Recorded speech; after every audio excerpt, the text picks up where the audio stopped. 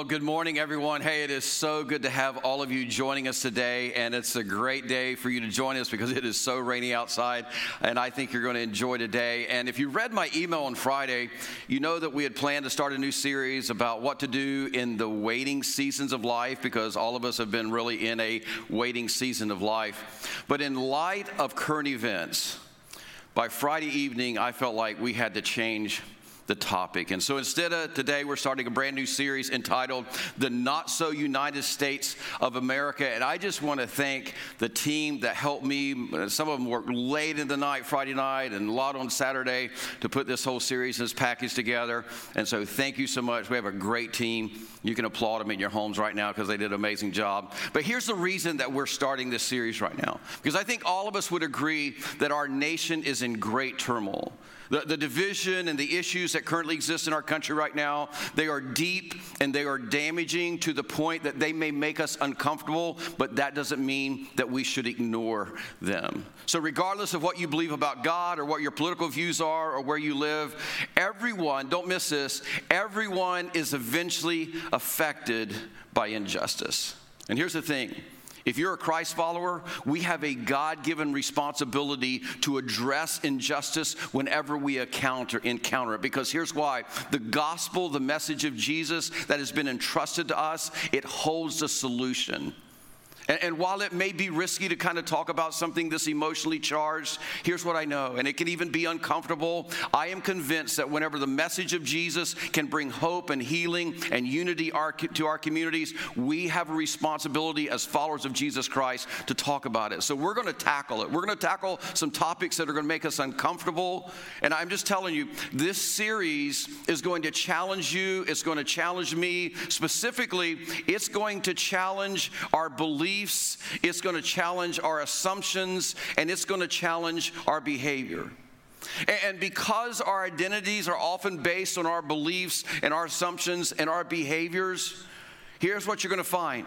And here's what I find myself as I've been putting this together. We're going to find ourselves resisting some of what we learn, some of what we hear. But here's what I want to do. I want to encourage you to pay attention to the resistance.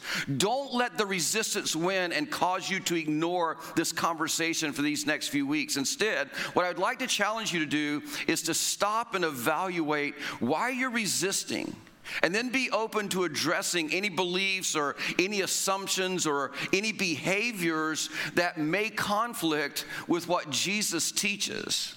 Now, many of you may be sitting there thinking, or maybe you've already decided that this series is going to be political in nature, and that we're going to be pushing some political agenda because of the title package. And here's the reason some of you are thinking that, is some of you are very political. So you listen to anything you hear through Republican ears or Democratic ears. So let me just go ahead and save you the time, all of you to save you the time of guessing where Paul stands on this series. Here's where I stand. I don't view the world through a political party. And here's why. There's several reasons. First, I grew up Mennonite. And if you know anything about Mennonites, that had a big effect on me at not seeing the world through a political party. See, we were taught that the hope of the world was not the government, but the hope of the world was the gospel. And I've held on to that, and I still believe that. It's why I believe the church is the hope of the world, and we find hope through the gospel. So as I grew up, I learned, hey, the hope of the world is through the gospel. That's the hope of the world, not the government. So that was the first reason. I'm not political. I don't even really know what party I'm registered in right now.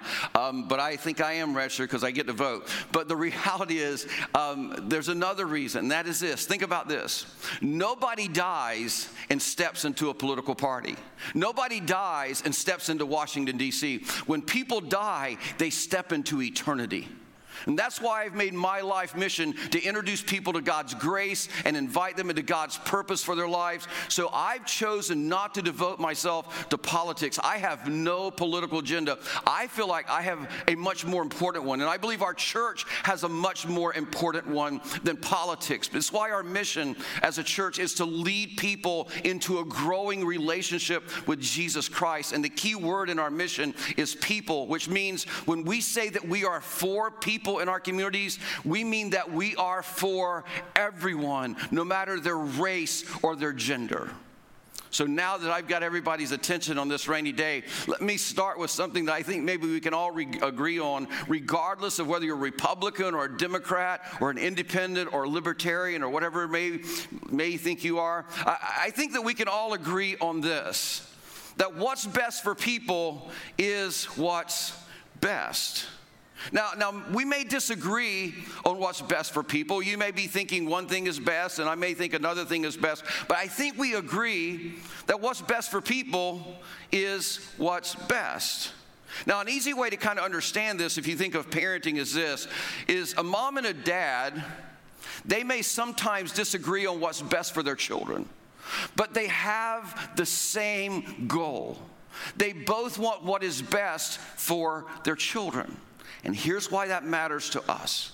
As Christ followers, we should take this statement to a whole nother level, because we believe that God created everyone in his image and that all people are born with dignity and incredible value, because all people are made by and they're unconditionally loved by God. So we say this as Christ followers: everyone has inherent value, and nobody should be mistreated or discriminated against. That should be the guiding principle of every Christ follower. Everybody has inherent value, and nobody should be mistreated or discriminated against. And here's why that perspective is so important.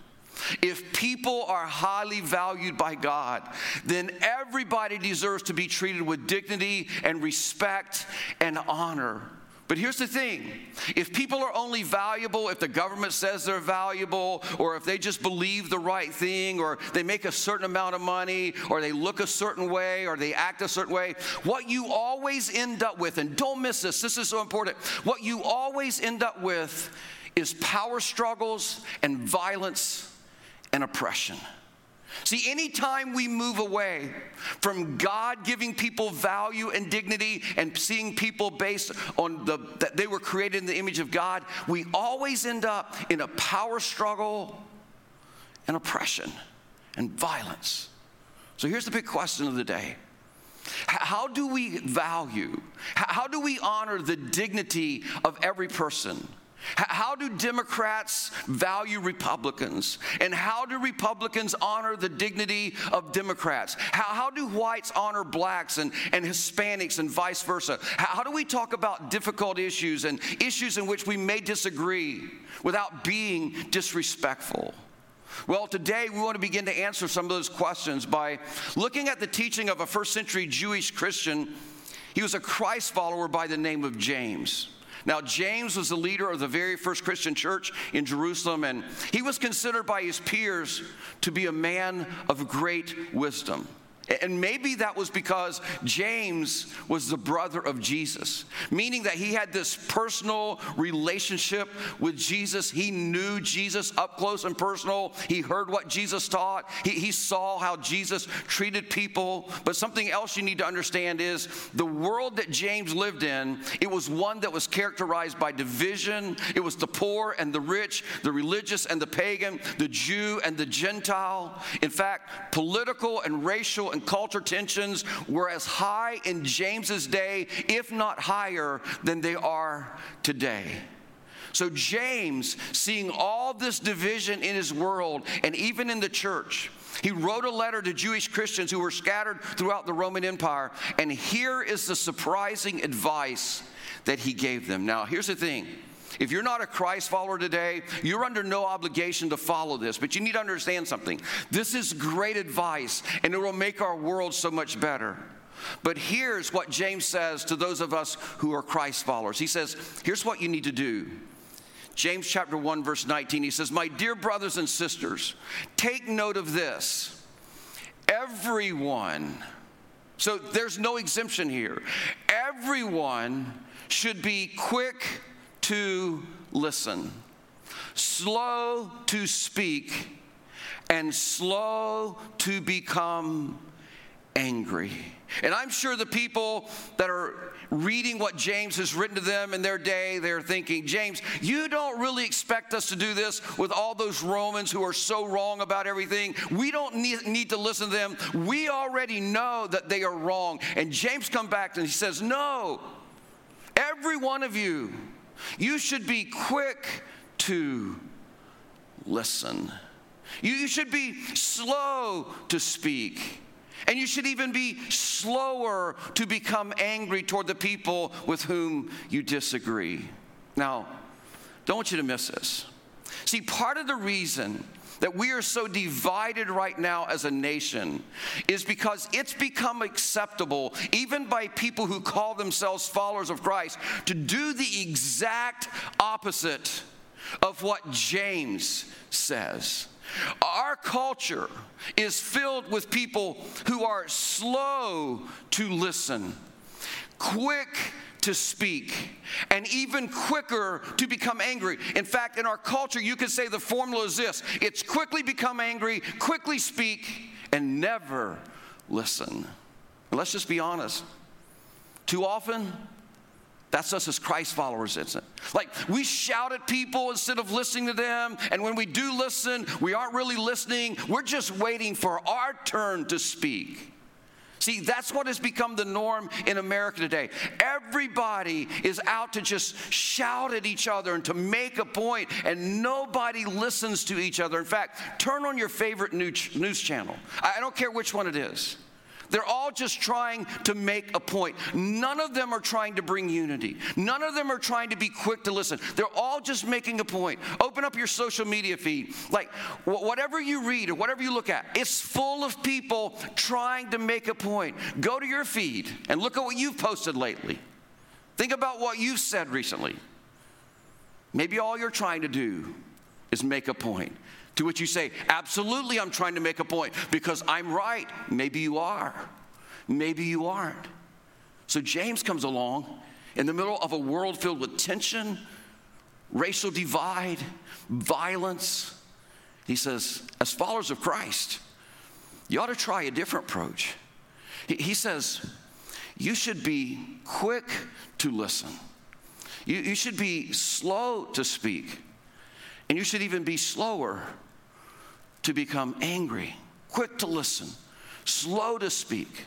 Listen a lot more than you talk, because if you do, you'll be slow to become angry. You know why you'll be slow to become angry? Because you'll begin to understand the other person. You may not necessarily agree, but you begin to understand. Now, let's zero in on the first phrase here in this verse. Well, why should we be quick to listen? For starters, listening is a powerful way to show someone that you value them. See, when I listen to you, I'm demonstrating to you that I care about you. I'm communicating to you that you as a person, you as an individual, you matter to me more than just what you believe. I'm showing you that I want to understand and see life from your point of view, not just get you to see from my point of view. And here's the thing, I can't do that when I am quick to speak.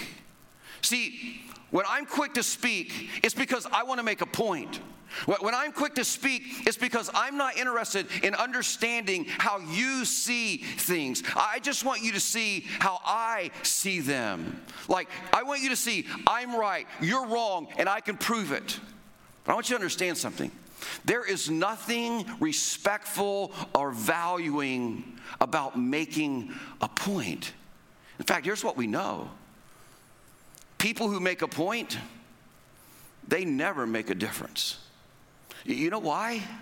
Because even if you're right, but you treat other people wrong, then you're wrong.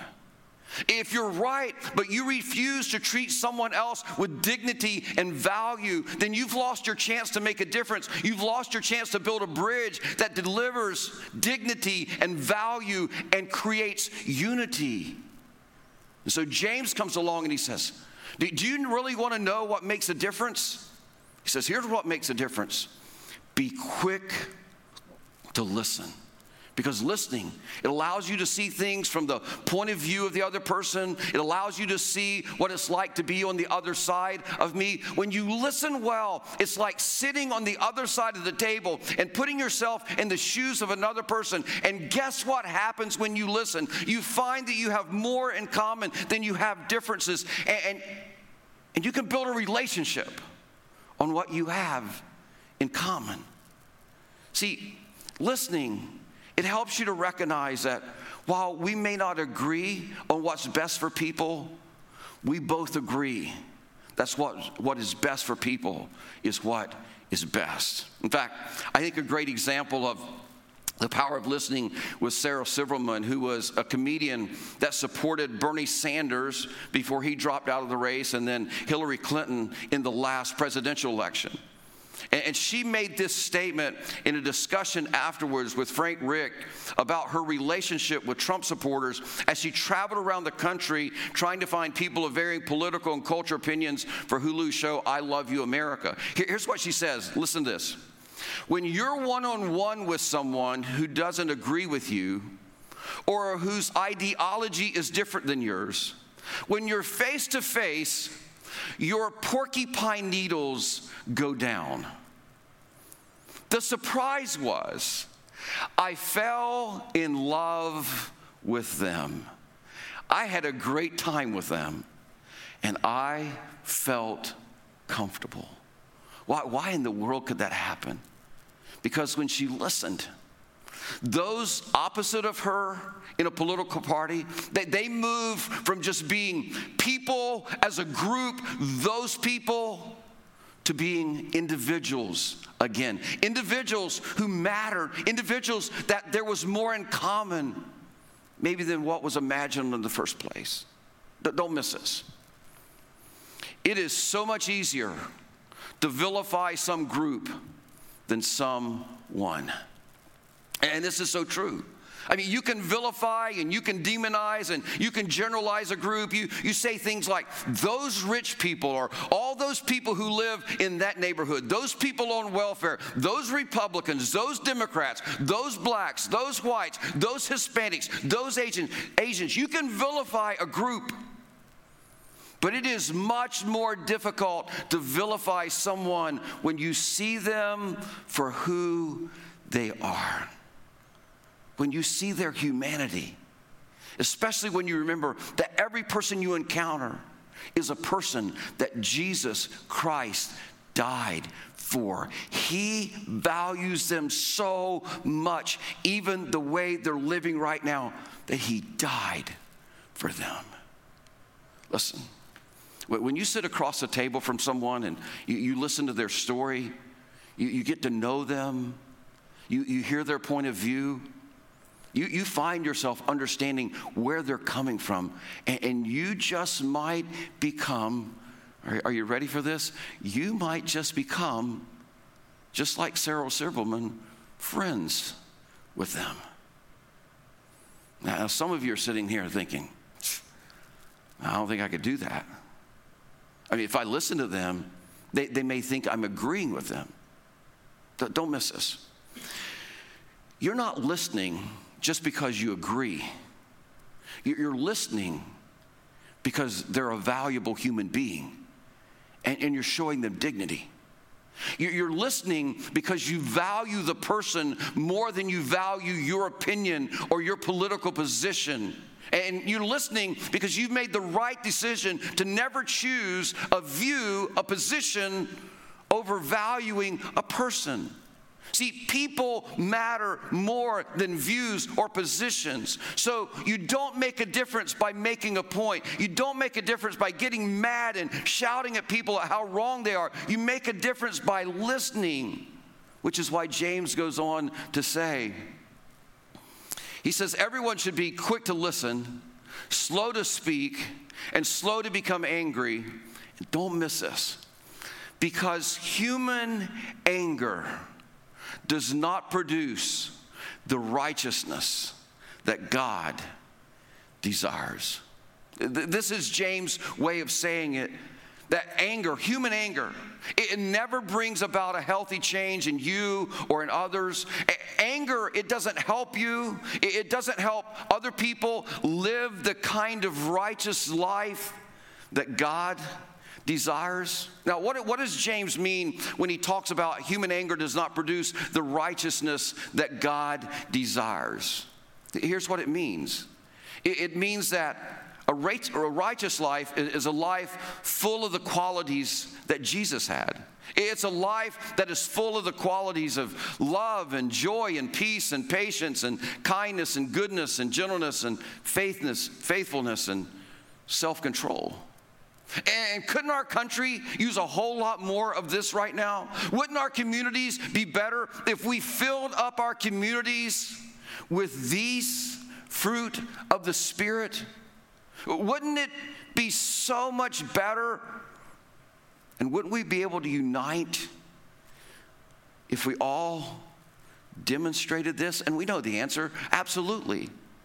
And here's what I want to tell you. If you're a follower of Jesus Christ, it's your calling to be this. It's your calling to show this. It's your calling to live this every day. God did not put you here to make a point. He put you here to make a difference. And this, living this out, is how we make a difference in the world. And James is basically saying, if we get this wrong, if we don't get this right, no matter how right you are,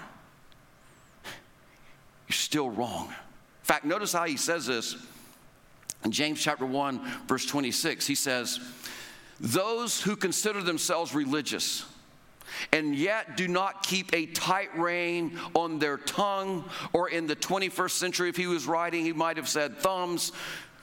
He says, if you don't keep a tight rein on your tongue or your thumbs, you deceive yourself and your religion is worthless. Literally, he says, if you claim to follow Jesus, but you use your words to hurt, not to help, he says, then your religion, your faith, it's worthless.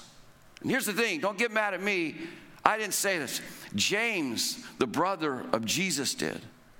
So for all of us who follow Jesus, how are you doing at being quick to listen, slow to speak, and slow to become angry?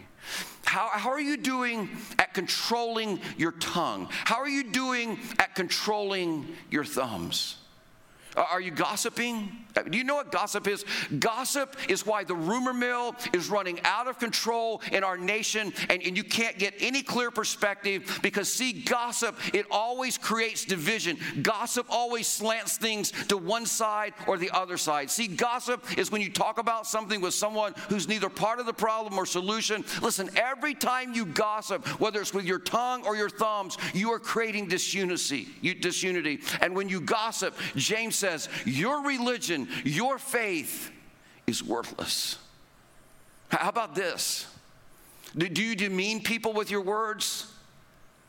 Do you demean people by the labels that you put on them? I've heard this over the last few weeks so many times that it's made me want to throw up. I heard statements like, all those people are idiots, or all those people are a bunch of thugs. Listen, when you are demeaning toward others, James says, listen, your religion, your faith, it is worthless.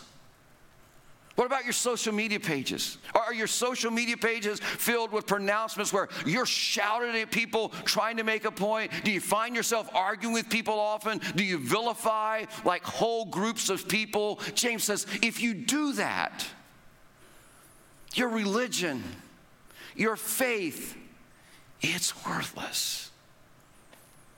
How about this? Do you have some subtle or not so subtle racial biases? Do you got some racism rattling around in your heart? And when you see people of a certain race, you just make an assumption about them and their character?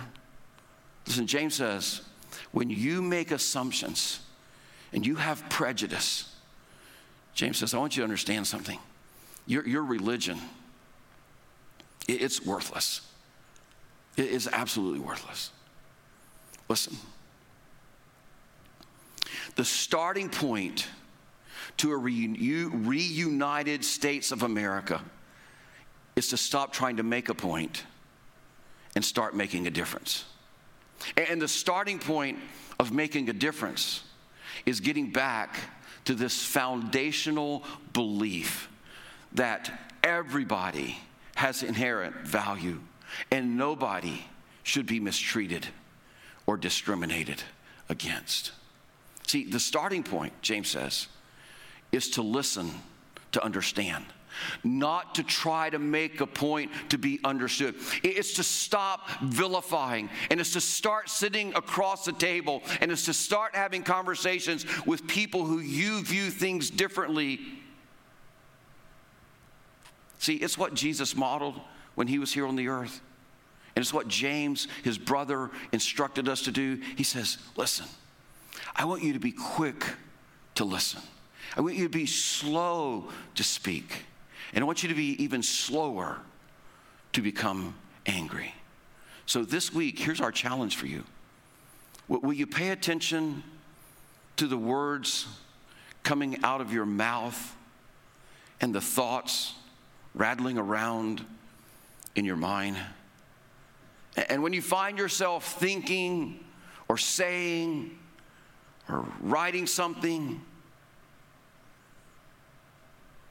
that demeans the inherent God-given value and dignity of somebody else, would you stop? Would you just come before God, and would you repent before God and say, God, in this moment, I repent to you. I need you to change my heart. I am sorry that I have devalued what you have created, and you valued enough to die for them on the cross. God, I repent. I want to be a person of change for good in our nation. And then after you repent, would you be quick to listen? Because James says, quick to listen, slow to speak, and even slower to become angry. That is the first step toward unity. And it's the loving thing to do. Now, this is step one. I want to challenge you to do that this week. And next week, we'll give you step two. Let me pray for you. Heavenly Father,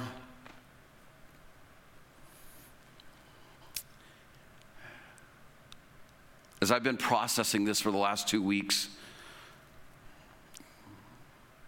what I've discovered is the challenge is not out there. The real challenge of all of this is in here, in my heart, in my mind. God, I thank you for showing me in conversations that I've had with people over these last few weeks, individual conversations, that there are beliefs, there are assumptions, there are behaviors that were so wrong. And God, I've repented of those before you and now this church. I do that as well. And God, I just pray that you take us all on a path of living to understand, as James called us to, quick to listen. God, we repent as Christ followers of being quick to become angry without understanding, and then quick to spout something off to make a point and never listen. God, forgive us and heal our land. But I understand it starts with us. So help us to look deep within inside of us. Because God, we're all prejudiced. We all have our biases. We all have our assumptions. And God, we need your help to heal those so we can heal our country. Thank you for the gospel. Thank you for the message of Jesus Christ. Thank you that we have hope. No matter what our leaders do, no matter what the government does, I thank you that we have hope, because when we fill our world up with love and joy and peace and patience and gentleness and kindness and meekness and self-control, things get right. So help us to begin to take responsibility for ourselves. And God, through relationships that we build as we take responsibility, I thank you that you're going to heal our land. You're going to heal our communities. And that's what we want. That's what we're praying for. In Jesus' name, amen. Hey, thanks so much for being with us today. I really want you to lean into this. Challenge yourself. Don't push away. Lean into it, because here's what you'll discover. God will take you to new places of understanding your relationship with him, but he'll take you to new places of understanding your relationship with other people in ways that you'll never imagine. I'll tell you some about that next week. Have a great day.